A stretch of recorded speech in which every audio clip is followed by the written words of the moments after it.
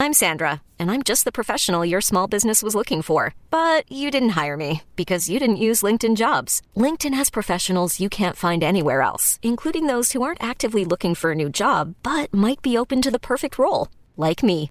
In a given month, over 70% of LinkedIn users don't visit other leading job sites. So if you're not looking on LinkedIn, you'll miss out on great candidates like Sandra. Start hiring professionals like a professional. Post your free job on linkedin.com/recommend today.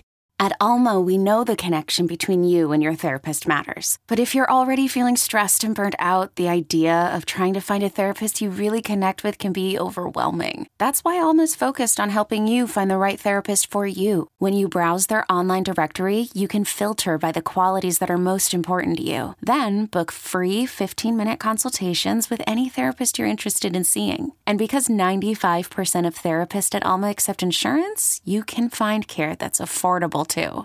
You want to talk to someone, but not just anyone. Alma is there to help you find the right fit. Visit helloalma.com/therapy30 to schedule a free consultation today. That's helloalma.com/therapy30. First and Pod, hosted by Danny Parkins and Andrew Filippone. Do you know why I had the idea? Let me see what today's was. It's got to be on here somewhere. About 3 weeks ago, Wilds and I started randomly in the 10 minutes before the show starts, just drafting. And we alternate days, and Brew hates it. He's like, Jesus, guys. So, like, today, the draft was inventions. Oh, great. Love it. And so, I took wheel, number one. I was like, seems like a smart choice. Damn it, I don't have the folder with me. It's at work. How many rounds? Until the show starts. So like, how many he went light bulb, printing press. I somehow got wheel, gun, internet, boat, plane, and shoes. I got shoes. His whole world's walking around barefoot with no way to traverse the ocean. Like, I thought I crushed him. But did so like porn that get was picked? No, pornography did not get picked. I don't know if that's an invention. An invention. What about birth control? I picked birth control. I picked it. That was my 8th round pick. Great pick. It's a massively important pick. It was my 8th round pick. I was like, this is a wildly important pick. Wildly important. Yeah. Birth control is a great pick. His number one pick was glass. Oh, like, that's he's like taking it. I can have a telescope now. And I'm like, okay, great. I have a gun. So I'm going to shoot your guy once he makes the telescope. Wait, so you guys are doing like you get your inventions and the other person gets their inventions? Exactly. It's not like right. for are like things to society. I don't know. We've never really totally defined the rules. That's not an invention. Oxygen's not an invention. That's right. That's scientific. That's like Bowie over Jordan glass. We did last week. We did moments. So he had the number one pick. So he took birth of your child. And then I had the number one pick, and I took winning the Super Bowl. And then we just there's just no rules, and we just do it. I'm telling you, it could definitely be a 30-minute daily television show. It would be, because people argue whatever, an impromptu draft. It's good. Oh my God. Hold on. We don't have to be done. But that thing I told my dog not to do, he just ate this whole cork. Hey, I'm Brett Podolsky, co-founder of The Farmer's Dog. We make fresh food for dogs. We started the company when we saw what a huge difference it made in my own dog, Jada, when she stopped eating ultra-processed kibble and started eating fresh, whole food. The Farmer's Dog food isn't fancy. It's just real food delivered to your door in pre-portioned packs. It's better for them and easier for you. Get 50% off your first box at thefarmersdog.com/podcast. That's thefarmersdog.com/podcast. Sorry. I I'm back now, guys. All right, I did. All right, we should be done because we're going late. But I have one thing for you that I think the audience would find interesting. Oh, you guys want to speculate more about Shannon Sharpe and Skip Bayless, even though everyone knows that I'm the biggest listener of the show? That was uncomfortable. Jeez, guys. No. We will not talk about that. We will not make you talk about that. Go ahead. You have obviously crossed over in a way where you and your opinions now get aggregated and are relevant to basically every local fan base and to their teams. So like the Chiefs, you mentioned you send the GM your draft picks and they make shirts about the committee and it's in the locker room during the AFC Championship game when they win. Yeah, that was dope. That is dope. And that's like on the positive side. The negative side is everything that happened with the Nuggets.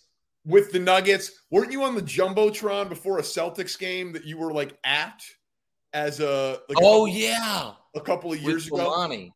Yeah. Like what is it like to be motivation or validation for coaches and players when they are at their highest moments or lowest lows? It's got to be fucking weird, man. I mean, I think it's overall it's cool, and I'm enjoy it in the macro. In the micro, it is like stressful and causes some anxiety. And so here's the thing. One of the smartest things I ever did was years ago, I stopped checking. I check Twitter compulsively, but only the people I follow.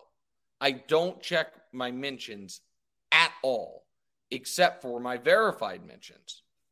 But then the verified system imploded. So now I don't check my mentions at all. So I'm totally unaware of what people are saying about the things I said. And it's one of the smartest things I ever did. But like 2 days ago, I got a text from the producer of my podcast with a screenshot that it said the number one trending thing in sports in America was Nick Wright. I was like, God damn it. I was like, I haven't even tweeted today. So this can't be good that it happened. And it was because one of those NBA aggregator accounts took my quote that said Jordan's ownership should be held against him in the GOAT debate, which was a snippet of what I said. It was an accurate quote. It was, I think, a misaccurate representation. So then I clicked on it and went down the rabbit hole a bit. What is frustrating, like with the Nuggets, is I don't run from anything I said, but some of these accounts that present things I said 3 years ago as if I like post a clip as if I said it this week and it has 4,000 like quote tweets. That one's tough because it's like I don't want to engage, but this is such a ridiculous. This would be. It's like Nikola Jokic needs to prove to me, blah blah blah blah, and it's presented as if I'm saying it now, and I'm like, well, that's 3.2 million impressions. Well, that's why you got to keep changing your hairstyle. And so you can date. No, that is true. That's what helped me was I was like, but it's pretty clear I'm doing this from my house. So like maybe they, but so I don't know. I don't know if that answers the question. But why do you think that there's anxiety and stress that comes with it? Like, because it's weird to have people to have a lot of people dislike you. Like the fact that there's like an Eastern bloc of Europe that just is like, fuck this guy. That's weird. Like, so that, I don't know that, but overall it's, the Nuggets announcer saying, thank you, Nick Wright, at the parade is like objectively good. Oh, I didn't know that happened. That's unbelievable. That's what awesome. I'm talking about. That's what I'm like 10,000 people on Twitter, like that, hopefully they tune into the show, the Howard Stern thing. They tune in because they love you or they tune in because they hate you. But like when you cross over to like Jokic and Jamal Murray are probably like toasting champagne and being like, we proved that hater Nick Wright wrong. That is wild. That you could be like used as like locker room bulletin. Well, so let me take it further. To win a championship. Like not Twitter. I'm not talking about Twitter. I'm talking about coaches and players as they get ready to like take the field for a championship. Let me take the next thing one step further, and then we can finish. We should be done. So Mark Schlereth works with us on FS1, does a radio show in Denver. Yeah. Also, I don't know why. I don't know where it comes from. But is real personal friends with Mike Malone, coach of the Nuggets. So I went on Stink, is what everybody calls him, his radio show a couple days ago. And he spent 2 hours, God bless him, defending me on Twitter after. Like, because people were angry he had me on. And one of the responses he gave was, honestly, you guys should thank Nick. He's part of the reason the Nuggets won the championship. Right. And then somebody responded, was like, that's just the dumbest thing you've ever said, Stink, blah, blah, blah. And he tweeted this. He goes, say that when you see my text thread with Mike Malone about how much he motivated them. So Michael Malone, who clearly is like super, up in the media stuff, I think like leaned into it. So that is objectively cool. And I'll tell you guys one other story that I don't know if I've ever told publicly. Do you guys remember in 2018, the Cavs, Kyrie had left the Cavs. They were a disaster. They had made the Kyrie trade. They had Isaiah Thomas. It didn't work. It looked like it was going to flame out. And then right at the deadline, they traded 5 players, brought in 7 players, blah, blah, blah, blah. So I had a close friend in that organization. This is not LeBron James. It's just someone in the organization, coaching staff, front office.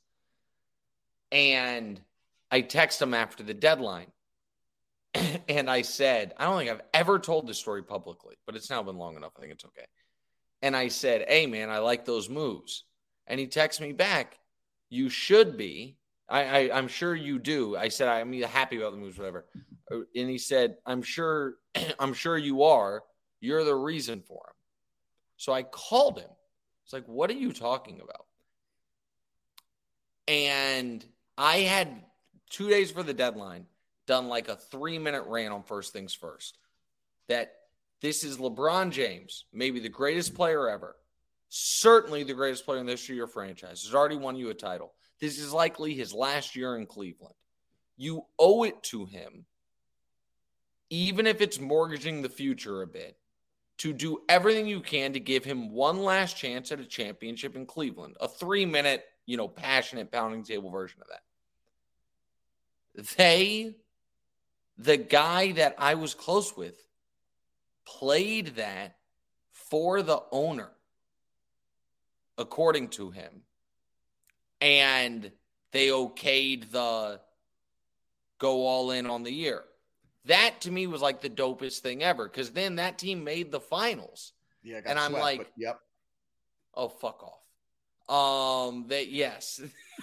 Yeah, but it also, got swept, but also that was one of the greatest individual playoff runs ever. It was 8 40-point games, 2 0-0 on the clock buzzer beaters, and the single greatest game anyone's ever played in the history of basketball, the 51-8-8 in the J.R. Smith timeout game.